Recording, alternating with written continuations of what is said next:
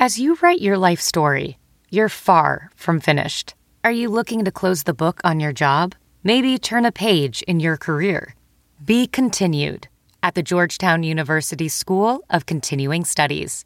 Our professional master's degrees and certificates are designed to meet you where you are and take you where you want to go. At Georgetown SCS, the learning never stops, and neither do you. Write your next chapter. Be continued at scs.georgetown.edu/podcast. Ophthalmologist Dr. Strauss has seen firsthand how the metaverse is helping surgeons practice the procedures to treat cataracts. Cataracts are the primary cause of avoidable blindness. He works with a virtual reality training platform developed by Fundamental VR and Orbis International to help surgeons develop the muscle memory they need. The result? More confident, capable surgeons. And even more importantly, Patients who can see. explore more stories like Dr. Strauss's at meta.com/metaverseimpact. Hey, it's Kaylee Cuoco for Priceline. Ready to go to your happy place for a happy price? Well, why didn't you say so? Just download the Priceline app right now and save up to 60% on hotels. So whether it's Cousin Kevin's Kazoo Concert in Kansas City, go Kevin, or Becky's Bachelorette Bash in Bermuda, you never have to miss a trip ever again. So download the Priceline app today. Your savings are waiting. Go to your happy place for a happy price. Go to your happy price, Priceline. This podcast is powered by Sports Drink, your digital water cooler. What's up, everybody? Welcome back to Attention to Detail, the podcast. Really excited to have, we just talked, 2 weeks ago when I was in DC? Yeah. So we were talking some really good talk, and we were like, yo, let's just make this a podcast. So good timing. My guy, Josh Fan, really good. Both on the skills and performance perspective side of things. It'll be interesting. I'll ask you kind of which one you've identified with more. But we've had conversations about both sides of the spectrum. So I think there's a lot of value here in this podcast for both skills trainers and performance coaches. So I'm hyped for it. Josh, feel free to give just kind of a short intro, who you are, what you've done, what are you doing now, and just kind of give them a background of the whole spiel. Yeah, for sure. Thanks for having me. And just to give you some background on me, I grew up in the Maryland area, the DMV area, where you are also from as well. When I was played high school basketball and then went to Boston College, where I got linked up with Jeremy Lin when he was a freshman at Harvard.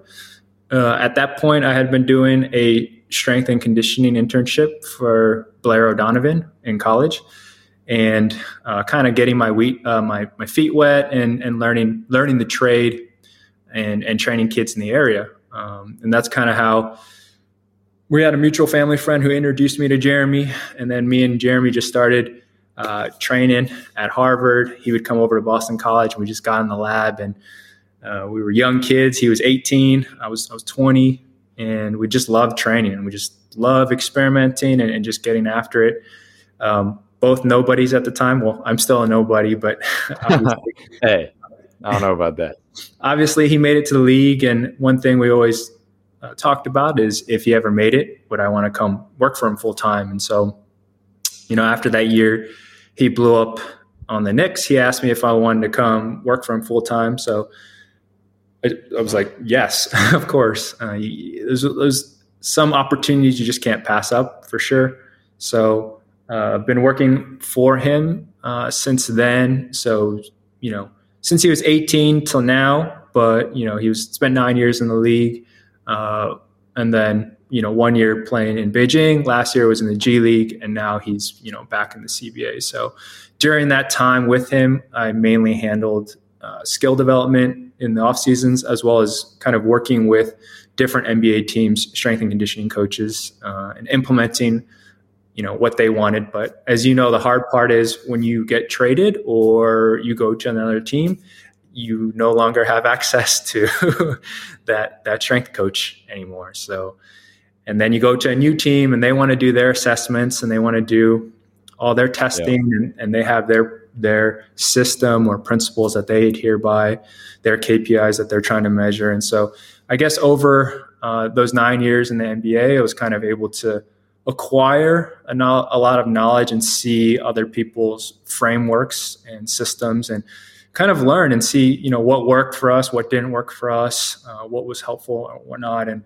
kind of came up, I don't want to say with our own system, but, what worked for Jeremy. And right. Because I kind of travel with him, moving from every city to city, including being an assistant coach for the Beijing Ducks, the CBA team he was on. I had to kind of be that Swiss Army knife, just because I had to be the guy who did everything because I was always, with him right. and stuff. So yeah, that's kind of my story. And this past year, as you know, I have a newborn. My wife just gave him birth 3 weeks ago. So, I made the decision to start my own training company called Awaken Training. And right now it's just performance training, but, you've inspired me to, potentially, hey, let's go. Maybe open my, own gym or court. And so it's a kind of a transition year for me. But, I love both. I love the strength and conditioning. I love the performance side, and the skill acquisition, the skill development is obviously a huge passion. As, I've been on a, 11-year project with Jeremy and his professional career, or you could say 12. True. Yeah. I mean, I think number one, being able to have both of those, the strength and the skill side is something that kind of helps you see things from a more holistic manner. And that's part of the reason why I enjoy talking to you so much, is because you then start to implement the skill into the strength into the skill, and see that it's really not two separate entities. It's like player development, or the development of the athlete or the human, is one. And I mean, having worked primarily with at least one athlete for 12 years, like you mentioned, but also being around so many teams and so many players as a part of that journey, you've seen a ton of different methods, qualities, and athletes. You've seen the whole nine. Yeah. So what would you say and this is the most broad question you'll ever get, what would you say makes the best athletes the best athlete? What makes the elite the elite? For sure. And there's a common saying, which is always PhD in your sport first, right? Everything we do in the weight room and performance side is to enhance and supplement our what we do on the court, right? So that being a PhD and being elite at your sport is always going to be the most important thing. And I would say, to answer your question, seeing Jeremy with Carmelo, seeing him with Harden, Kobe, Kemba, like Kawhi, all these, Trae Young, all these kind of like all-star caliber type players, or even Steph Curry, his first year too. I can't believe I forgot him. I would say the quality is definitely. Wow. I didn't even realize that. He was on the Warriors his first year. The quality is being an elite problem solver, and what I mean by problem solver is they are able to adapt quicker than other players on the court. Whether it's defensive schemes, whether it's they're having an off night, whatever the situation is, they have the ability to adapt to whatever situation is in front of them and be able to perform. And so, if you think about the NBA finals or even the NBA playoffs, you're continually playing a team that knows all your plays. They know all your coverages. They know everything, right? Everyone watches film over and over again. They know exactly what sets you're going to run. And so who's going to distinguish themselves? It's the person who can solve the problem faster, right? It's the person who can adapt to the current situation and be flexible. So I do think, that to me is probably the most standout quality. There are some other qualities I think are super important is, I think the ability to be like curious. And what I mean by curious is they are constantly thinking about the game, and they're constantly, and goes with problem solving. Einstein said that it's not that he's smart.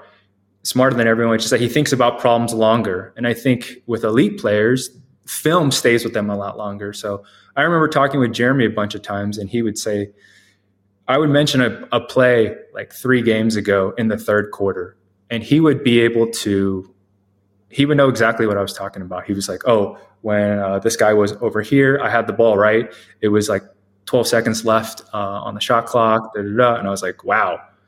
I mean, I was watching film and marking plays that I wanted to rewatch with him, but he kind of had that. I don't want to say it's like a photographic memory, but I do think in elite players, they have so many more mental representations or mental models in their head that they're able to see patterns a lot faster, right?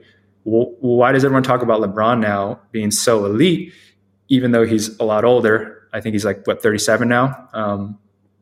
Yeah. Even though you might be slower, or even though you might be slower or you can't jump as high, if you can anticipate and you know what the play is, and as soon as a guy starts turning one way or looks another way, or you see that pattern, it's like an elite chess player. They recognize the fact pattern, they recognize the pattern, and they're able to anticipate and make great defensive plays, or they're able to organize their team. And so I think those 2 qualities are definitely like really up there in terms of elite players. I can't think of elite players who don't have those qualities, and their ability to make like observations. They're constantly observing and watching, curious. And I think because they're like that, they're constantly creating a feedback loop for themselves in terms of skills and developing their game, that if you keep doing that day in, day out, and you talk about someone like LeBron's career or someone who's played so many games, he plays, including preseason, it can be up to, 100 some games every year. It's like light years ahead of us, like how many times you've seen a situation and stuff. So I would say those are the qualities, and I'd be interested to hear if you agree. No, I mean, for sure. I think I always call it figure it out ability, where it's like you throw a task at an athlete, you throw a situation, an environment at an athlete, and the best players in the gym are able to figure that out the quickest. And that can even go in the weight room, right? Where technique may not be ideal at first, and you're like, literally just give them one cue or just kind of let them figure it out, and they figure it out. Same thing on the court. You put them in a certain environment, and they're able to take the most roads to one destination, which is successfully completing that task.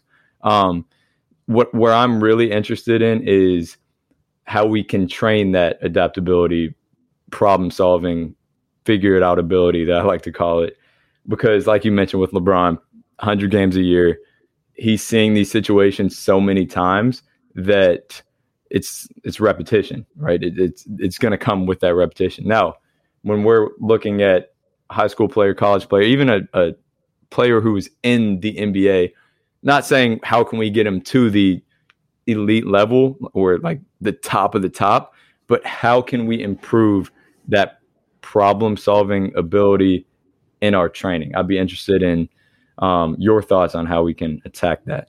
Yeah, I mean, there's definitely several things, and this is probably a longer question that we'll have to break down into different parts. But, if we take kind of maybe your last Instagram post with like a constraints-led approach where 2 guys are trying to attack and they have to avoid each other and make a layup, right? The one where you have all the TikTok, hater comments that you're responding to. But, that to me is an example of we're trying to, one, create problem solving. We want people to make decisions, right? So teaching people to constantly make decisions throughout their workout. That's why, repetition, like blocked practice in certain situations is not like the best for skill acquisition. It's good for maybe stabilizing a new skill that we're learning if we're trying to correct someone's form or trying to teach them like the new mechanics. Like, yeah, you need reps. Like there's no way. But once the skill has stabilized, how do we continue to destabilize the skill where we have built-in variation to the skill that it's exactly what you're saying. We're not teaching people, oh, hey, memorize. LeBron has these 20,000 patterns memorized in his head. It's not that. If you watch, so Kyrie played in his first game like last night, right? 22 points. But if you just watch like some of the movements in the fourth quarter, where he was like driving to the basket and he had a fast break and stuff, those movements, he didn't do the exact same drill in his skill workout, if that makes sense. He didn't see the exact same fact pattern. But as we know, agility, being able to react to an external stimulus, like he has the tools that he can constantly calculate, okay, speed, velocity, like just direction. I'm trying to think of the O'Shea Brissett, or I'm butchering his name. Yeah. Yep. He has him isolated at the top of the key, and he does a left to right crossover, and he reaches to like try to like swim over him, expecting that O'Shea is going to try to put his hand on him. O'Shea doesn't put his hand on him. So Kyrie leads with his left hand, sees that the guy hasn't reached his hand, readjusts his hand, pulls it back, and then swims it over. Again, that to me is probably a never trained skill set, like in skill development, if that makes sense. Like he never did that as a drill with like constraint sled or cones or something like that. But because he had an elite skill set and he's trained and he has a lot of variability and variance in his thing, he adapted to the external stimulus. And to answer your question in a more succinct way, instead of just going on forever, is how can we continue to build that decision-making process into our skill development, but then also how can we use constraints to allow new skills to emerge or new solutions, right? Because your solutions to a certain problem at your height, your speed, your length are going to be different than Kyrie's, different than Steph's, and different to a bigger guy, right? We accommodate based on our ability, right? If you're trash at handling, you're not going to be like all of a sudden create a new solution, right? You can only do it within the context of your current level of skill. So yeah, that was a really long-winded answer, and we can go into whichever parts. No, it's good. I mean, no, I have so many thoughts racing through my mind right now. I mean, I think what you touched on last is interesting, where each athlete will have different attractors. Whereas like if I'm really good at handling the ball on the simplest level, I'm probably going to take more dribbles to solve a solution. If I have better deceleration ability on my right leg, I'll probably go that way more often if I want to get to a step back. And we have to consider this in training. Now, I think two common misconceptions came to my head when you were talking about Kyrie, how he adapts, how athletes adapt in general. I think number one is that the game moves slow enough for an athlete to consciously adjust to these things. Like a lot of what you see on Instagram and really anywhere these days is like the 3 best counters to whatever move. And in reality, it's not like you mentioned with LeBron, it's not something where we memorize it. It's calculated. And if this guy does this, we jump this way. It's like, no, these things happen so fast that 1, anticipation, and 2, just almost the reflex is what's more important. And this is what requires training the decision-making rather than just training the action. And then number 2 is that training the action has to be the decision-making has to be some crazy complex thing in training. I mean, even I'll do stuff with athletes where it's like, all right, we'll get your block shooting in, but I'll have, one of my assistants or interns or even myself, like I'll step a direction and they just step the opposite way of me and shoot. And it's like, even just the small kind of minute decisions increases the engagement in the training process, where it becomes less mindless, less automatic, where it's just shot. Now everything is a decision. I posted something about contested shooting the other day, and people were hot about it. I was like, why? And I think a lot of them thought that making decisions in training comes with, making crazy Kobe fadeaways. I'm like, dude, I'll have someone just put a hand up on a catch and shoot 3, and we're shooting simple shots. but it's just the perception and action to it, and actually implementing an environment for adaptability. So those are the big things that I kind of took from that. And I'm just curious as to, so we've talked about kind of the skill, the technical. One thing you hear a lot from, everyone from announcers to coaches to just the average viewer is like, he has the it factor. He has it. He has it. Like, I'm curious, being around a lot of players in your shoes who have had it, what do you see is it? What's the it factor in a lot of these top tier athletes? Yeah, and it's obviously a challenging question because we call it it. If we could be specific and label it, we wouldn't call it it. It's because we don't actually know what it is that we have to call it and describe it, or it's it. It when we talk about it. So, I mean, that is a great question. I can't say like I have. If any of us knew what it was, that would be $1 million thing that we could be able to train into players. I think that maybe in our lifetime would be a great. I would love to understand that more. I have some thoughts as to it. I definitely think it's a multifaceted factorial answer, as in like, you can't say this guy got this type of training, or this guy's strength and conditioning, or this guy is just built different. Well, if you just built different, well, someone built him though, like whatever the factors were, environmental factors, training factors, like that all led to his ability to do things. So I would say a few things, thinking outside of the box, maybe one would be there is a deeper reason for why they play the game. Like, and I don't mean that in a woo-woo way. They have a why. There's a deep why for why they play the game. And I think it's maybe different per person. As in there's something more driving them than I just want to win this game, or I just love basketball. They're playing for something more. That's one of my beliefs. I would say definitely the environmental factors. So how you're shaped as a kid, whether you grew up, what area you grew up with. Are you the youngest child?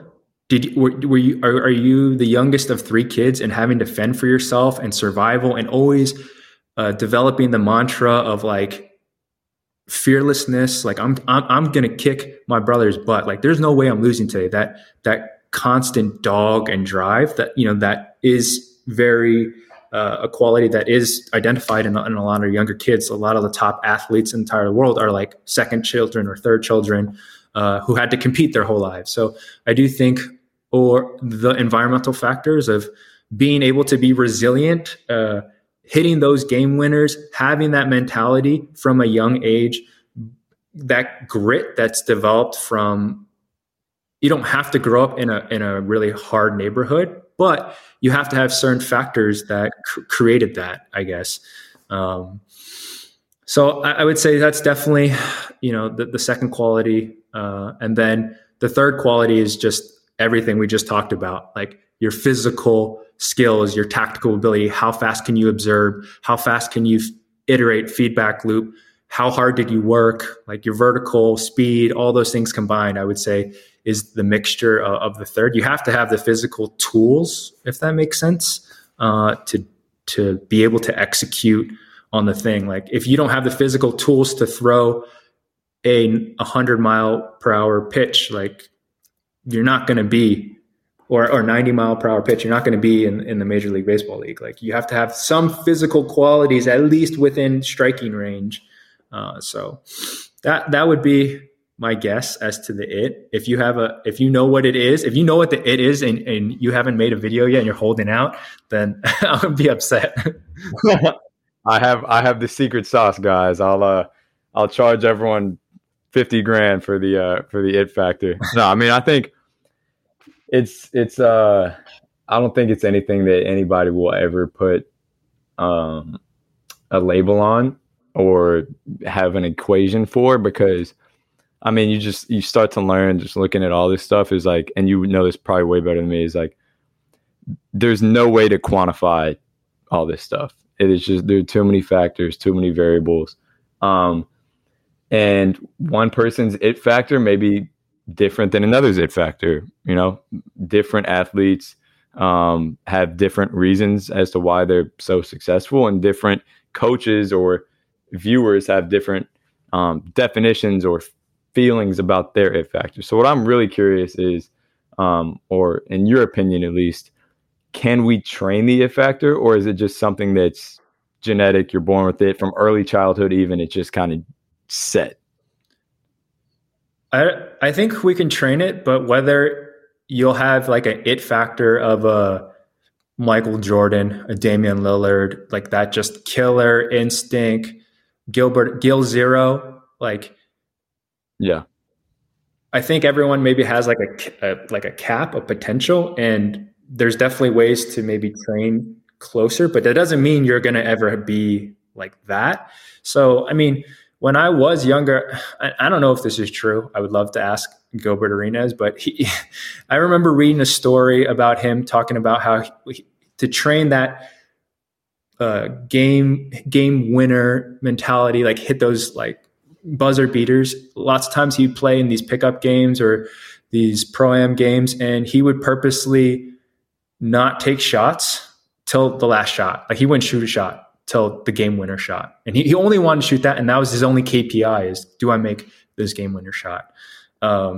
So that's reps, right? Like you never know when you're going to get a buzzer beater chance in the NBA. You might never, ever get a buzzer beater chance. So to find ways to iterate those feelings in practice are rare. And you and I had this conversation where we talked about, Jamal Crawford, and how there was an article how I think Jamal Crawford said he never really did block practice or shoot out and gone or do like rep shooting. But then we talked about, he plays in the Seattle Pro-Am and he shoots 30 game fadeaway between the leg, tween behind the back and one shots in against other pros. And he's getting 40, not 40, maybe like 30 game speed, game reps. So I do think there's ways to practice it. You know, when I was on doing skill development for Beijing, there was this like one shooting drill that I would do where if I knew a guy was maybe slightly weaker psychologically, like didn't have the makeup, got nervous a little bit, I would do drills where, we would compete like these three guys against these three guys. And it would be like, all right, you guys got to make 7 in a row. And the 7th shot has got to be this player on this side, and it's got to be this player on this side. And you could just see like they were good shooters, but then you could see the guys who, like, as it got there, they would miss it. And then when they miss it, they'd feel bad because their teammates are like, oh yeah, it's cool. Yeah, come on, the next one. And if they missed that game winner again, it would be like, there's just like mounting pressure, right? So, that's also why like high school coaches will be like, Cole, come to the free throw line. You got to shoot this free throw. And if you make it, nobody has to run. If you miss, we're doing 17s. And you're like, your heart. So I do think there are situations where you can create people to handle pressure. Like, I don't think all Navy SEALs or military snipers are like have an it factor, but they're able to train handling high pressured, like high demanding situations and have certain tools to equip them to better handle those situations. So whether that's the it factor or not, I don't know, but I would imagine, yes, that there are certain ways that we can train that quality, whether that's like in basketball or outside of basketball, because I think it's not just in the sport of basketball, but maybe in their DNA, their character, how they are at home, how they deal with people. I do think it extends to those areas as well for some of those people. For sure. No, I mean, I think I'm probably taking a shot in the dark here. I'm definitely taking a shot in the dark here, but I would say number one, like you mentioned, you have to have the tools to perform with the level that somebody would consider you to have the it factor. So that's number one. But number two is, I think environment is something that can breed players to have that it factor. I've had kids who come in the gym and they're timid, nonchalant, the whole nine, and just being in the environment of 6, 7, 8 other dedicated, hungry hoopers who may have that it factor, it's kind of like it diffuses to them almost, where they're like, okay, maybe they had it already, maybe they didn't, maybe they had some genetic predisposition to it, but now they're like, okay, I know what this looks like, and I can kind of allow this to come out in this environment. So kind of breeding an environment to allow that it factor to come out with competition, with decision making, with all of these things that really engage players and drive them or nudge them towards allowing this to come out. And then I think number 3 is just artificial or not, manufacturing situations in which that athlete has to persevere through something. Now, a lot of guys and girls get this naturally, right? We had this conversation about Damian Lillard, all the crazy shit that he's been through. And I mean, if you get through all that, and there are some athletes that I've worked with who have just had extremely difficult conditions and they're strong enough to get through it and still be hooping, well, damn right they have the it factor, because they got through something that's way deeper than basketball. For sure. But I do think there are times on the court where we can breed this with athletes. I tweeted something about this today where I was like, I don't really feel the need to verbally, talk down or motivate or really say anything to my athletes, because a lot of what I let happen is the task or the environment creates that adversity for them, where they're trying to figure something out. They get frustrated, they get angry, and then eventually they have that breakthrough. And that's almost practice to me, where at a much more micro scale compared to some of these macro life events that can happen, you're getting practice, you're getting reps, breaking through walls, solving problems that frustrate you. And eventually, I think, again, you're not going to get to that Kobe it factor, but you can create a mindset where, you're pretty resilient to stress, you're pretty resilient to tough situations, and ultimately you can get in a game and feel comfortable when that adversity hits. So I think it's trainable to a certain extent. Again, long-winded, but we're on the same page in the sense of like, it's genetic, it's early childhood, but it's also what environment you are housed in and your training environment and just life otherwise. And it's interesting if you think crazy, about it, because there's plenty of kids who play and who had the it factor at Rucker Park, Berry Farms, who never made it to the league.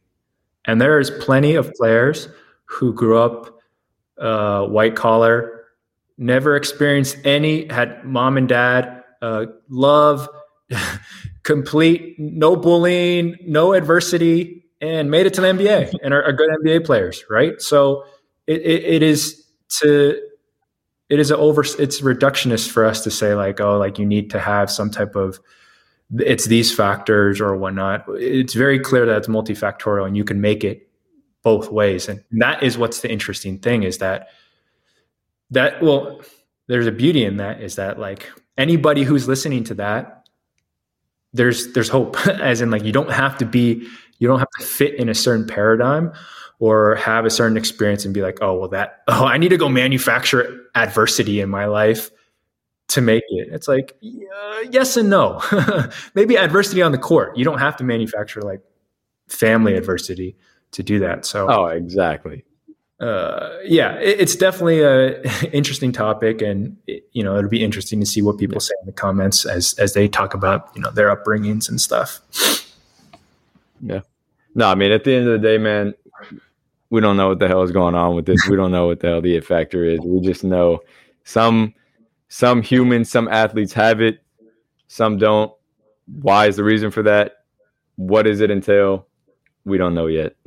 Sure. But it's definitely something that we'll keep trying to crack that code. All right, so moving on a little bit into, well, actually, I want to circle back to something earlier. I think something that's becoming a lot more relevant amongst trainers is just the simple idea of block versus variable practice or random practice, whatever you want to call it. Just like the idea of maybe shooting 50 shots from the same spot may not be ideal, or maybe it does work for whatever reason. Where do you see all right, I'll ask you this first. Where do you see standard traditional block practice to fit, if anywhere? And where, because for some guys and some girls, like it's just something where it's like, I need this to feel confident. I know that this works for me. So how does that in a way go against the science sometimes? And then how can we start to become or work towards that variable random side of things without making too much of a jump from what players are used to? Yeah, so that's a great question. We all know that one kid who does 500 makes on the gun every day and talks about it all the time. Oh yeah, this morning, 6 a.m. Got there. Yeah, just 500 makes. I went 500 for 650. I mean, it's like no big deal, right? And he's telling you this as you guys are getting ready to play pickup, and he goes like 0 for 7, and everyone's like, oh, great gun work, man. I'm not belittling shooting on the gun or whatever device it is, but we all know that there is a gap in training. And does it actually transfer to, on court performance? And so I do think block training is important. There's a feather. I think block training or block practice is very important for skill stabilization, right? So if you got a kid who's coming into your gym and he's like, Cole, my release is just way too high, and I want to lower the release, or I want to be less hitchy, or if it's a certain skill that he needs to work on. Well, if he doesn't know what the movement pattern is, how can he stabilize the skill, right? So there needs to be some type of practice to stabilize the movement pattern. Why do we do iso lunges in the weight room? Why do we do certain movements is to give people strength in certain positions, or to feel like to get that motor pattern firing, right? So I do think in regards to stabilizing a skill, you need block practice, as in reps. You need to just get in reps. But many people pass that point of stabilization pretty fast. Like if you're a good shooter, you're not really changing anything in your shot anymore. Well, then, Rob Gray talks about it like repetition without repetition in the book. Whereas in no actual rep is actually exactly the same. And the person who can have variability in their training is actually the more adaptable person in that he can change his shot in different situations and problem solve in different situations. So where it fits in, I feel like it fits in at the beginning of a workout. If you're just trying to increase body temperature, if you're just trying to get somebody confident in seeing the ball go in, and I just give me like 50 shots. I just didn't get warmed up. I just need like 50. I got to get the feel. You guys are using these Wilson balls. I'm used to the NBA leather ball. I need to get my tactile feeling, right? You hear that a lot, and that's okay. So if there is a mental component of it, yeah, sure, I do it. The other times we do it are on like low days. So, after, a hard day of maybe 5-on-5 or playing, and we want him to get in the gym, but I don't want him to move, right? So like in Daniel Bob's book, he talks about, there's force plates, there's all these devices that we can measure load and people's readiness, but ultimately time on feet. Yep. I have it somewhere too. Time on feet is one of the most important things. And so, yes, when he's doing rep shooting, it's still time on feet, but at least he's not moving, right? At least he's not moving. He's not decelling. He's not accelerating. He's not jumping super hard. So that's kind of where I see it. But I always try to destabilize the skill within the skill. So what I mean by that is like, let's take spot shooting. Spot shooting is a very stable skill. You're in the corner. I'm passing you the ball. What does every trainer in every workout video, if you type into YouTube, NBA trainers workout and you watch any NBA trainers workout, every pass is a perfect pass on the seams to the player's shooting pocket. It's like, imagine me stepping into like Steph's workout. I wouldn't be like, phew! Like I wouldn't be like these super bad passes. But, you know, with Jeremy, after he does warm up, after there is some block practice, like I rarely give him a pass on the seams. And we intentionally practice that because it's the same shot. He should release it from the same position, like theoretically. But by me passing it off to the left, he's got to pull it to his shooting pocket. If I pass it high and he's got to jump and get it and pull it down to his shooting pocket, no longer do those patterns feel different. Like you mentioned with your analogy with like jumping a little bit to the side or someone kind of contested shots. Like when we do contested shots, we rarely contest the same way. So there are times where I do try to poke Jeremy's eyes out when contesting a shot. There are other times where I actually try to block his shot. There are other times where I'm coming from the side or from the back and he doesn't know if I can block his shot. So there is a sense of like, is he there? Is he not there? Do I look back or do I just shoot it? Or do I just let him block the shot? Or no, there's no way. He's too short. So, but just cognitively thinking of that, does that affect his shot, right? So there's so many ways to create variability in not simple, but skill training that I think are overlooked in people are like, you don't need variability just for the sake of variability is what I'm saying. You don't need to come up with a super complex drill because you're like, oh, variability is what does skill acquisition. It's to me, it's the little variability within a stabilized skill to destabilize that skill. For sure. No, I mean, I always use the example, if you're going from the corner to the wing and back and forth, that's variability. If you're taking a step side to side, that's variability. Obviously, there's a spectrum of what variability is.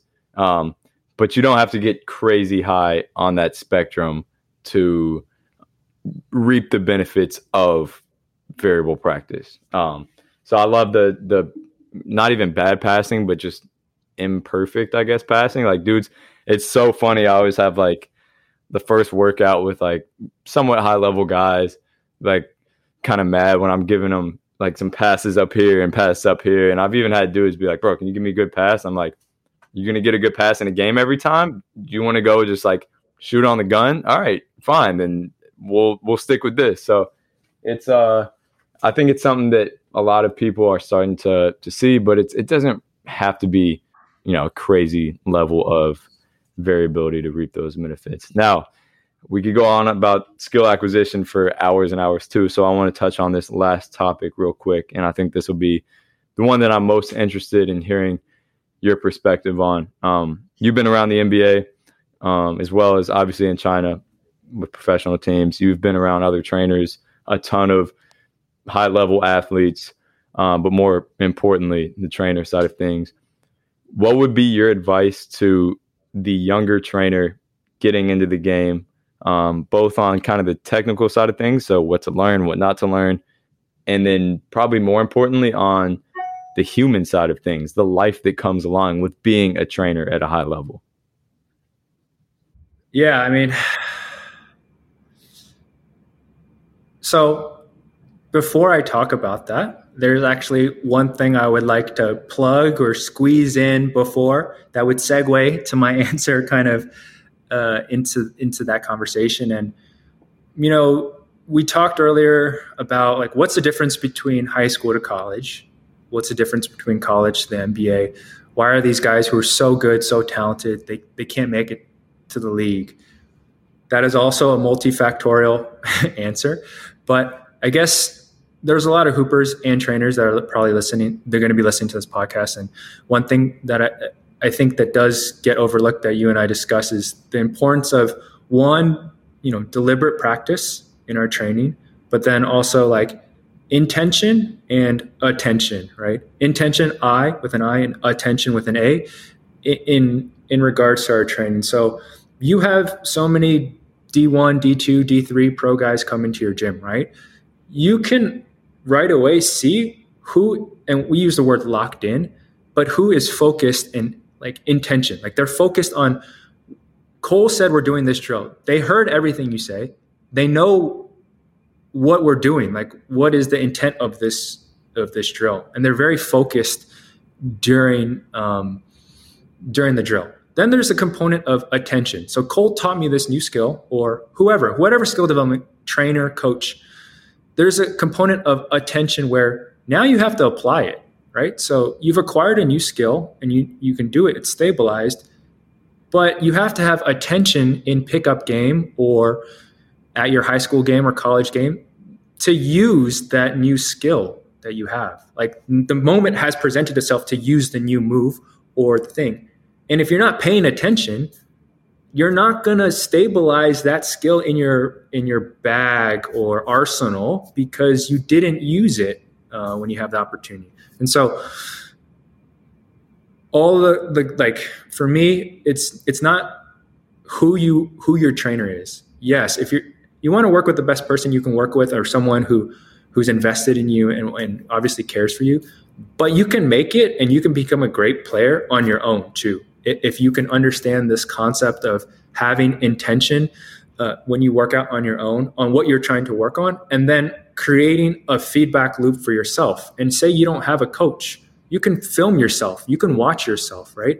You have YouTube at your access to watch other people your height to deal with the same situations, right? Your own body type and that kind of stuff. So that is something I don't think it's talked enough about in skill development when I see a lot. And then the importance of deliberate practice over time. I think a lot of people in today's generation think like one off season, I'm going to come down to details by any means. I'm going to train for 3 weeks and I'm going to become an all-star, or I'm going to go D1 now because I got this, or I went with this trainer, right? And LeBron, Jordan, all these guys, like they didn't hit their peaks or win their MVPs till 29, right? I think. Yeah, LeBron was 28, Jordan was 29, I think Kobe was 29, Iverson was maybe like 26, and Durant was 29. So I'm only saying that is that like 22 should not be like your end goal. Obviously, like if you don't make it past college, like you're not going to play more. But what I'm saying is like people don't reach their peaks till that 29, 30, 31. So basketball, like improving is consistency over time. It's compound interest. It's off season after off season into season, and then into the off season.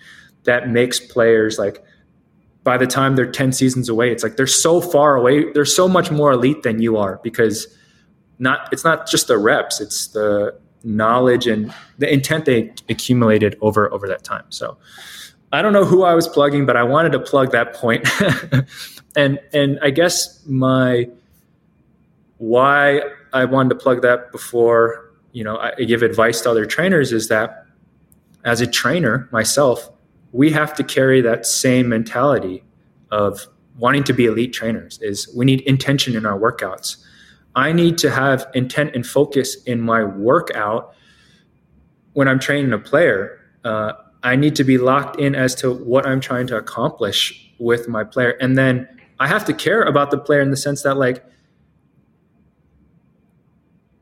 I said, these players reach MVP at 29, right? Like if I'm treating these people as cattle or that kind of stuff, like they're never going to develop, right? So growth takes what I'm saying is growth takes a long time.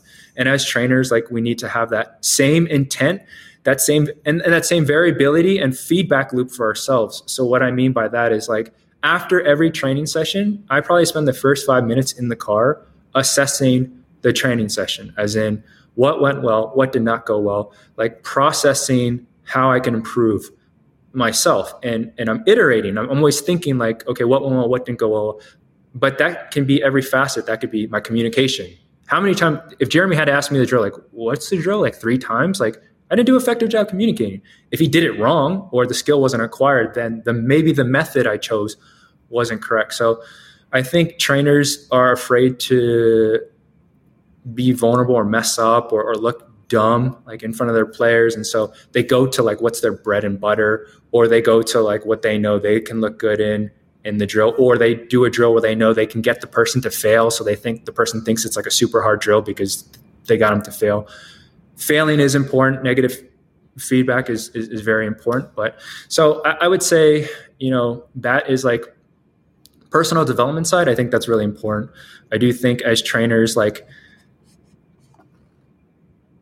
it's strength and conditioning is very new, right? In its inception, like it's only been around, I don't even know, like 1967.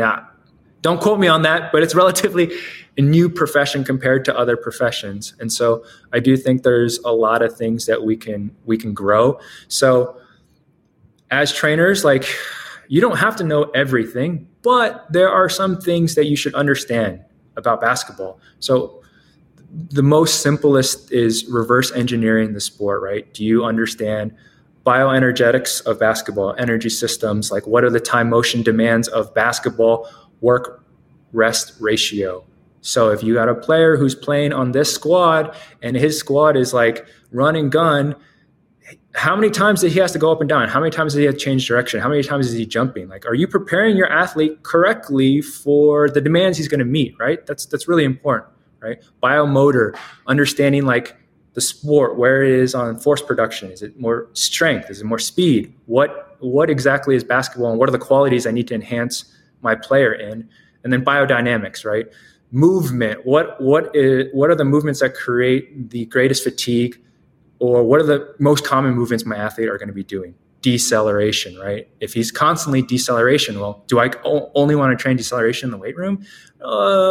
Maybe not, because then I'm doubling his load. I want him to be prepared for it. But so what I'm saying is, like, at its base, I think skill development trainers should understand the sport a little bit better in terms of the demands of it. You don't need to know like every study or all the science, but just the general components I think would be really important. What I said, like time motion demands, like you can do that by literally watching your player. So I'll watch Jeremy and be like, okay, guess what? They're double teaming him in the CBA and they're hard hedging him every single time.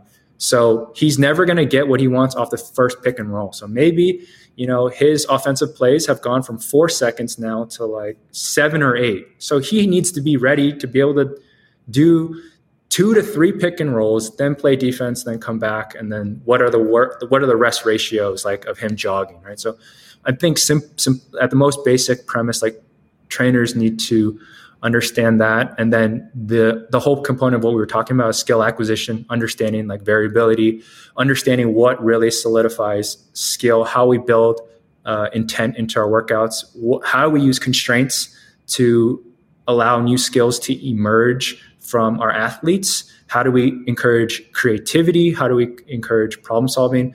I think are really important. And then it's up to you where you want to go. If you love S&C, like go into that. Go straight, sign up for Strength Coach Network Fundamentals, like sign up for that stuff. Like go do the certification, read more. But if it's more of the coaching perspective, like Brett Bartholomew, like that whole like conscious coaching, connecting with players, if that's more of your thing, like you should go that route. But ultimately you should enhance like what you're really good at, and then whatever your weakness is or limiting belief, find ways to attack that. And what I mean by limiting beliefs is I think every trainer, every person in this world has some limiting beliefs that are in their head. I can't make it because I didn't play in the NBA. I can't be a great trainer because I can't dunk. I can't do this. I can't make details gym because I'm only 22 and I only have no social media following, right? So, okay, that might be true, but what are the things that you can do to make those less bad or make them feel like not limiting factors? So that was a really long answer, and I'm sorry for droning on. And there is a second component, but I'm going to let you respond to what I just said before I go into the second side. No, go into it, bro. Keep killing it. Yeah. And I guess ultimately, I think as skill development coaches, like you have to know your why, and you have to know why you're in the game or why you're doing this. I was texting with you earlier. There was that article in Players Tribune that came out like December 22nd. It was on Rob McCallahan. And basically he was KD's trainer, Steph Curry's trainer, the Adidas trainer. I'm sure if you've seen like the old like Derrick Rose training, you would see and Russell Westbrook, you see him. He played at Syracuse and whatever. And basically, he was at the pinnacle, training all the NBA guys, going on the Asia trips, doing all that stuff. And he got divorced, and then he's just been struggling with suicidal thoughts, right, and mental health. And why I'm bringing this up is you can become an NBA skills trainer. You can have NBA clients on your roster. You can have multiple gyms. You can have your own app. You can be an influencer, make millions of dollars. But if you don't know your why, or if you're not doing this for a bigger purpose or for something bigger than yourself, like, what is it all for, right? Like, if you take your own life, or you have no family left, like, you've achieved everything, but also have lost everything. And I know there's a lot of trainers on here who are young and up and coming, and they're thinking about like, oh, if I can just get that D1 guy in my gym, if I can just have a YouTube channel like that to get that passive income, if I can just get these runs, like, I'll be set. And I think this is a good lesson to see somebody who had, Kevin Love, all these top NBA players in his circle and going to NBA games, sponsored, trainer endorsements, that if you don't take care of yourself, you can't take care of your players ultimately, right? So I think self-care, self-discipline, like taking action in your own life is what we as trainers need to do first and foremost, right? Because we're just all talk then if we're not living it out in our own lives, right? And we're just being fake, right? We're acting like we have it all together. We're being alpha in the gym, being like, oh yeah, calling people out, not being yes man, all that kind of stuff. And then we're going home and like, we don't know what we're doing. We're dark and we're just have no kind of why. And, so I do think for trainers, you need an it factor. To circle this back to the first question is kind of what's your why and what's your it factor. And I hope people can resonate with this message. I'm a little bit on the older side, turning 36. So, I love what you've done and what you've created. And I'm hoping that I can just pass on some wisdom, like being a decade older than you. And I'm sure there's trainers listening to this who are older than me. And I hope I can have conversations with you guys too. But I just would love for all of us to find ways to collaborate, continue to be iron sharpen iron, and have these conversations. So that's much. No, dude, mic drop right there. That's great. Sorry for the background noise. Some people just walked in my gym, but no, I mean, I think that was, I literally felt like we were sitting face to face, like you just giving much needed advice to me early in my career. And I'm sure a lot of younger trainers and older ones too will feel the same way, where it's like, yes, we want the players, we want the money that comes along with it, we want everything, but why are we really doing this? And I think that's something that the more we're able to understand the why behind why do we get into it in the first place? I don't think many people get into training for the money in the first place. Maybe. I know I didn't. And getting back to the roots of that is, in any career, huge, but especially one where you're exposed to hundreds of millions of dollars on a daily basis with athletes that you potentially could be working with. Getting back to the roots of helping a human being and helping a bulk of human beings become better, not only athletes, but better human beings is, something that I have to focus on more, something that I think will become, as I start to develop, hopefully an even bigger focus of my daily life, is how can I promote just the underlying love that we have for what we do, and more importantly, why we do it and the right reasons that we do it. So, man, that was gold. Overall, the entire podcast was absolutely amazing. I took a lot from it. I'm sure everyone else will. So we'll definitely have to have a part two. We'll have to do a part two in the dojo, back in DC. Yes. Another ice plunge. Yes, for sure. Absolutely. Yeah. We'll do it in an ice plunge. We'll just be talking like the Kevin Hart cold bath. Yeah, exactly. So, no, look, man, thank you so much for the time. I know it's late. I know you got the newborn, but I appreciate you taking your time and dropping some gems, and enjoy the time, and we'll be in touch and continue to have these conversations. So appreciate it, man. For sure. I'll have to make it way down to Miami at some point and get some of this work in. Yes, sir. And some coffee. Yes, sir. Oh, hey, we'll talk about that off air. For sure. Cool.